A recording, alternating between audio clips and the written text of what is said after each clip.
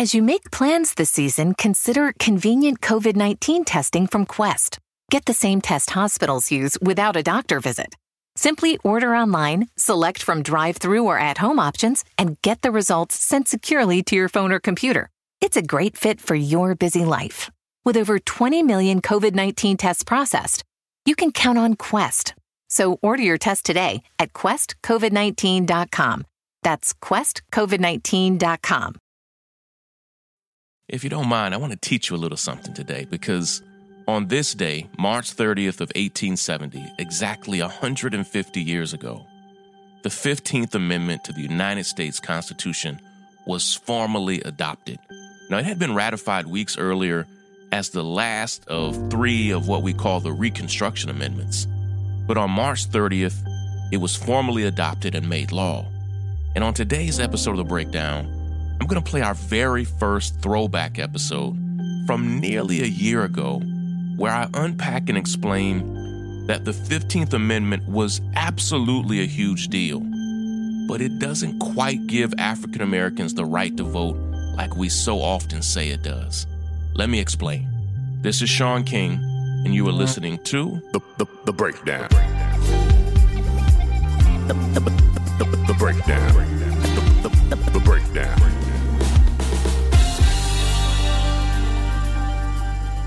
I think what I'm about to say is going to shock you. It shocked me, to be honest. We don't actually have the constitutional right to vote. We don't. The Constitution, it gives us a lot of rights, but the right to vote is not one of them. Now, this isn't me being crafty with my words. Not a single constitutional amendment was ever authored that guarantees American citizens the right to vote. In fact, according to our Constitution, our federal right to own a gun is stronger than our federal right to vote. And I think we all fundamentally misunderstood this. I know I did. We just don't have a constitutional right to vote. And over the past few days, as people have raised questions about who should or should not be allowed to vote, and presidential candidates have been asked whether or not they support people being able to vote while they're incarcerated, the one thing that stood out most to me is that it appears most presidential candidates haven't even thought about these things before. Let me break it down. Break it down. From the technical founding of the United States in 1776 all the way until today, and I mean right here, right now, the very moment you are hearing these words come out of my mouth, the Constitution, by purposeful design, has not guaranteed people the right to vote. They left it out on purpose. So that document, the United States Constitution, that is so often held up as the standard bearer of global democracy, it didn't even guarantee people the right to vote. It didn't guarantee it when it was written, and it doesn't guarantee it now. Now, it granted some rights to assemble, some rights to speak, some rights to own guns, but it never gave voting as a fundamental right. It could have. Hell, it should have. The framers of the Constitution could have easily made that the First, Second, or Third Amendment, but they knew that if they did, it would immediately mean that white, land-owning men might have to cede their power over to other people who would eventually rise up to vote. And above all else, the Constitution was originally written as a document to protect and empower white men. Who wrote it? It was written exclusively for white men by white men. And so they left the right to vote out of the Constitution and left it up to the states to create their own rules and guidelines and laws and policies on who could vote and who couldn't. And guess what? It got ugly, racist, sexist, and classist right away. And state by state started creating a series of complicated hurdles on who they determined could and could not vote. It was pretty much anything goes.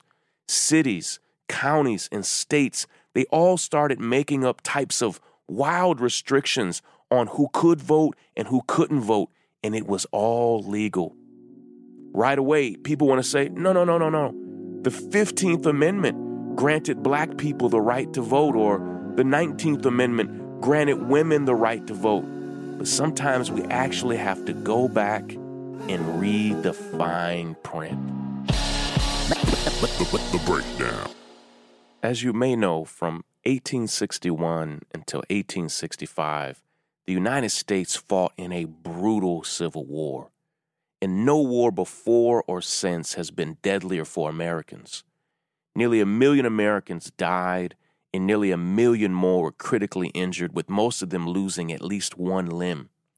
And that's more American casualties and injuries than every other American war combined. Entire cities were destroyed. And let's be real for a moment, please.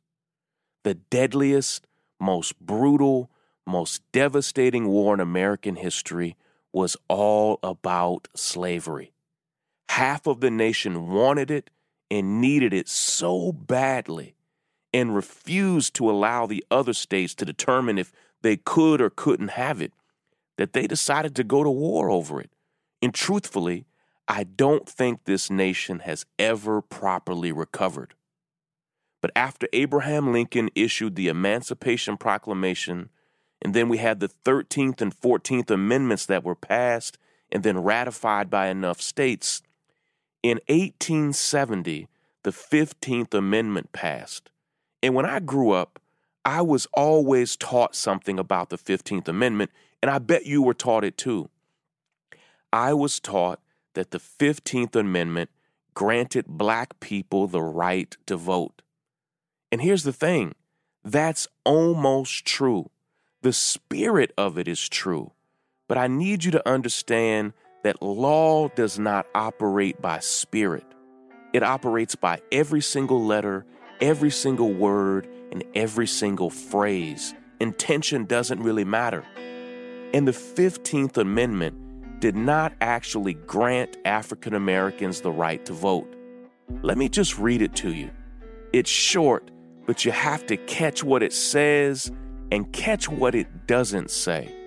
It says the following, quote, "The right of citizens of the United States to vote shall not be denied or abridged by the United States or by any state on account of race, color, or previous condition of servitude." That's it. That's the whole 15th Amendment. Now let me translate that for you for a moment.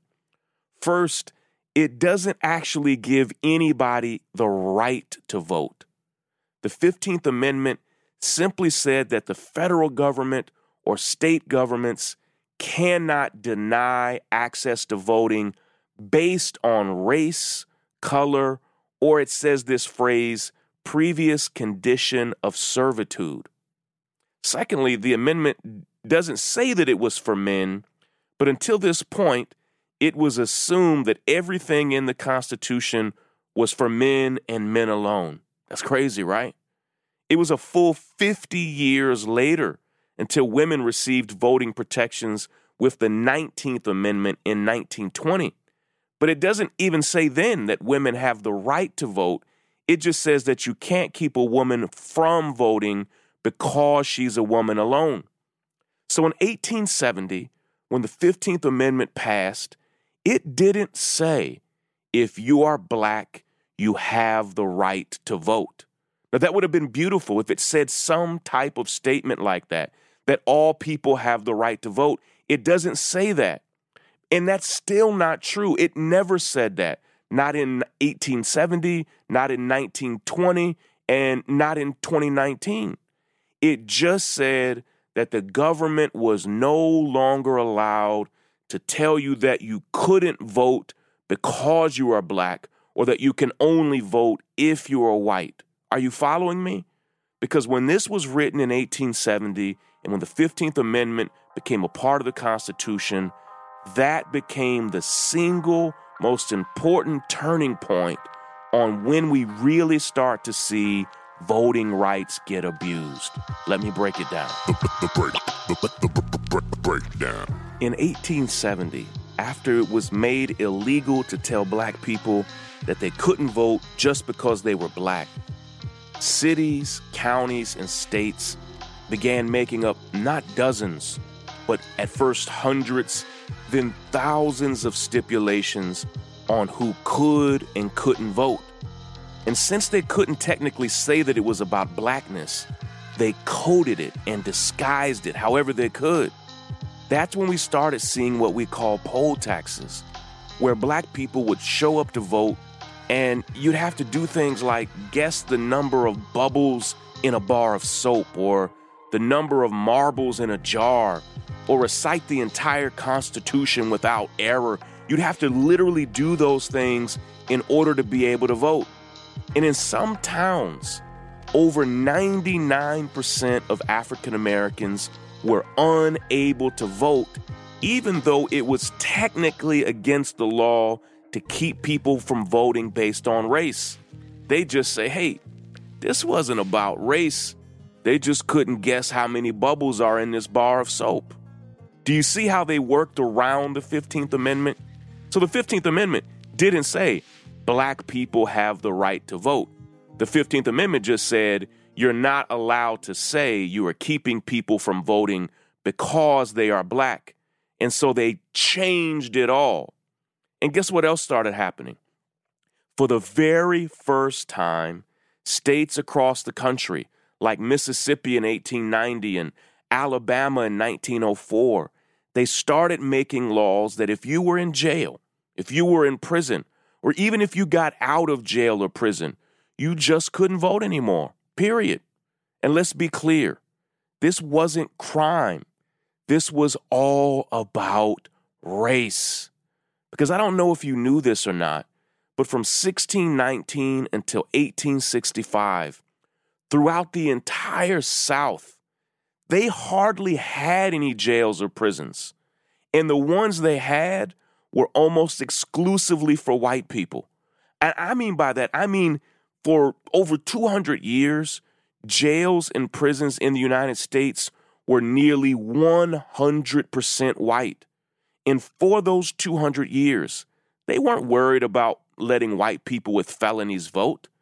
But when slavery ended, jails in the South went from being almost exclusively white to almost exclusively black in a single generation. And states quickly picked up on this reality, and they started putting hundreds of new restrictions on what people who were convicted of crimes could or could not do in society. And guess what? Virtually none of those restrictions were in place when jails and prisons were primarily made up of white men. Today, the estimates are that at least 10,000 unique restrictions have been put in place on people convicted of crimes. 10,000. And in this country, we have tens of millions of people who've been convicted of crimes. So we now have in the United States of America tens of millions of men, women, and sometimes children with over 10,000 restrictions on what they can and cannot do in society. It's not just voting.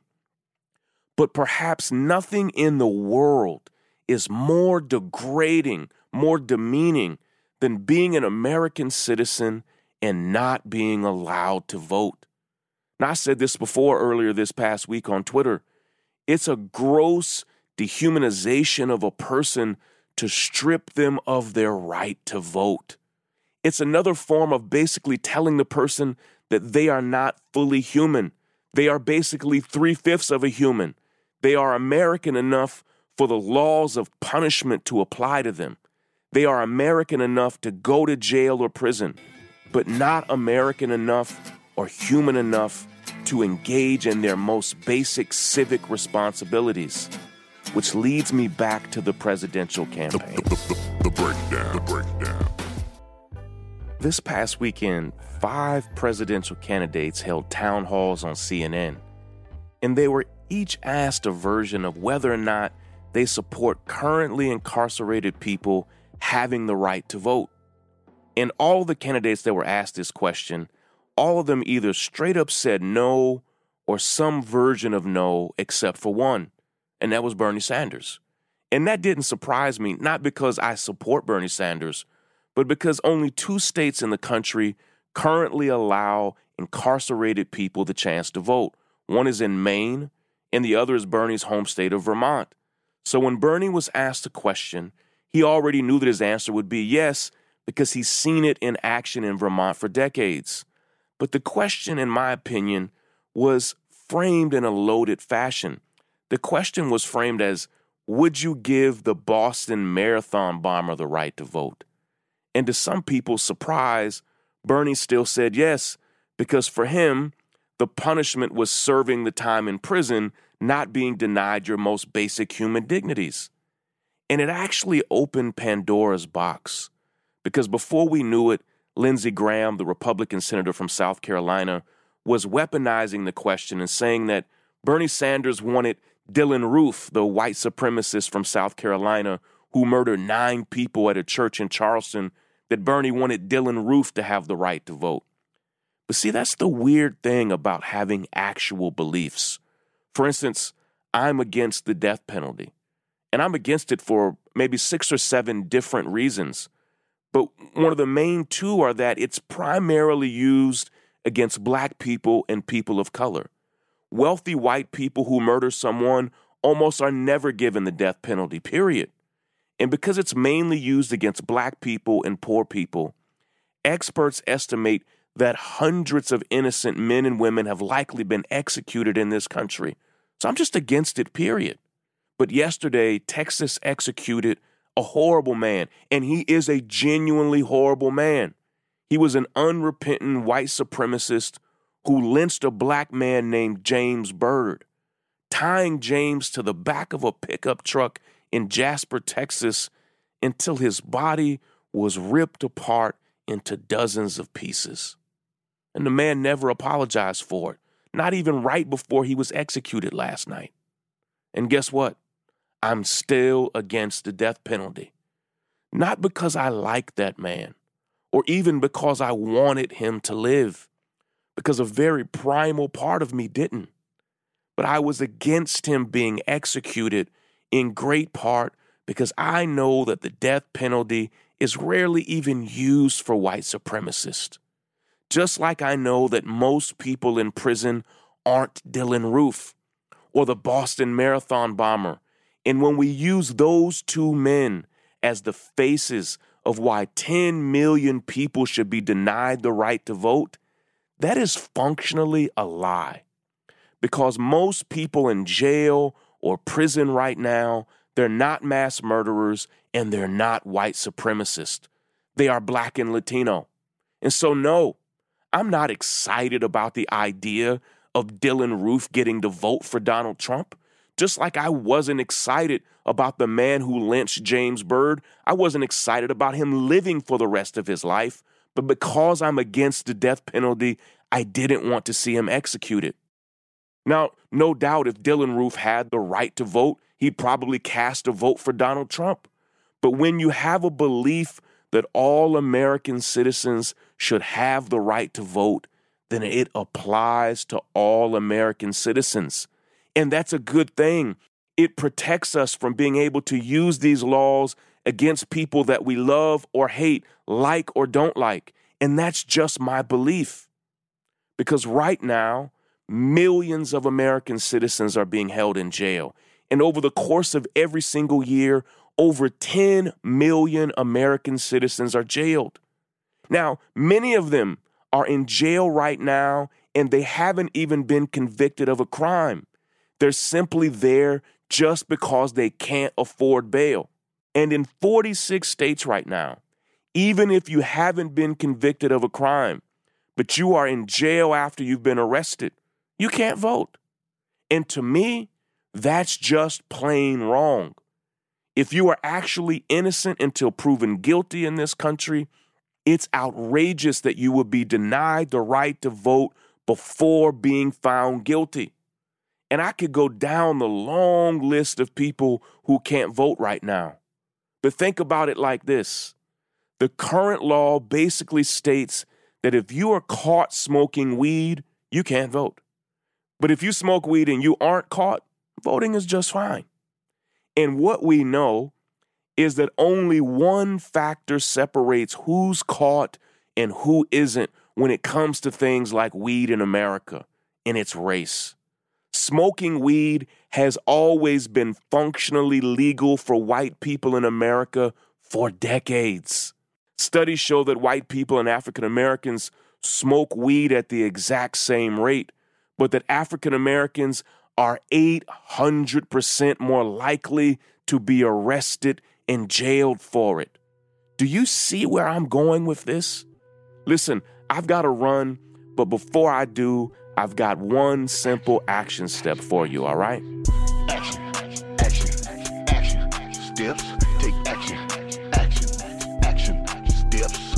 Today, your action step is a little bit of homework, so I have some homework for you.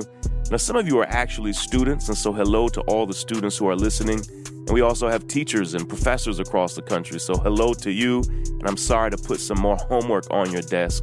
But today's homework is super basic. I want you to be more informed and educated on this topic. And I believe that we would benefit so much from having a new constitutional amendment that just gave everybody the right to vote. And it's shocking, as I started this episode, it's shocking that the Constitution actually does not give any of us the right to vote. It protects some ways that you can't be discriminated against, but none of us actually have a constitutional right to vote. And so today, for an action step, I have a little bit of homework. I just want you to go to a website and start doing some reading on your own, all right? The website is this. It's righttovoteamendment.com. Now, right is RIGHT, 2TO, voteamendment.com. That's righttovoteamendment.com. And just click around and start to see and understand that there's some people thinking through this issue in a very thoughtful way to just say, how can we be better? Because the truth is, right now, all over the country, states are continuing to abuse the laws and abuse their power to restrict voting rights and to suppress voting rights and to suppress the vote altogether. And when we see it, it almost always affects voters of color. So for your homework, for action steps, go to righttovoteamendment.com, start clicking around, and even go beyond that and start looking at some resources yourself, all right? Take care, everybody. The breakdown. Thank you all for making it all the way through this episode of The Breakdown. Now, if you haven't already subscribed to our podcast, we'll be right back here every single weekday, breaking down important news stories and issues. And we'd love for you to subscribe on your favorite podcast apps like iTunes or Spotify. Also, please share this podcast with your friends and family. Our next big goal is to get to 100,000 subscribers, and we just won't get there without you. Have you left a review yet? Now, on Apple Podcasts, we have now over 4,000 five-star reviews, but we still want to hear from you, so please leave your best review when you get some time. Of course, thank you to the nearly 30,000 founding members of the North Star, whose generosity even makes this podcast possible.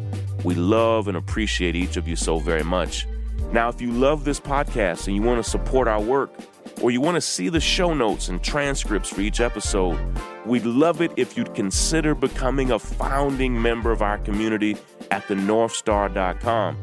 There we not only have all of our podcasts, but we have hundreds of original articles and stories and commentaries from some of the leading scholars and thinkers in the world.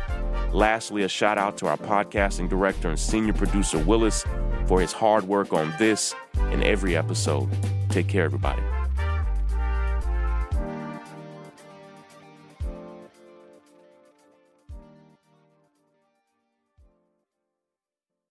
You can't control what's outside your home, but you can control what comes in. Because Clorox disinfecting wipes kill 99.9% of viruses and bacteria, including COVID-19 virus, when used as directed on hard, non-porous surfaces. So whether it's from dirty doorknobs, dirty shoes, or something else, outside germs won't stand a chance. When it counts, trust Clorox. Kill Pseudomonas, Salmonella, and influenza virus type A2. Kill SARS-CoV-2 on hard, non-porous surfaces. Use as directed.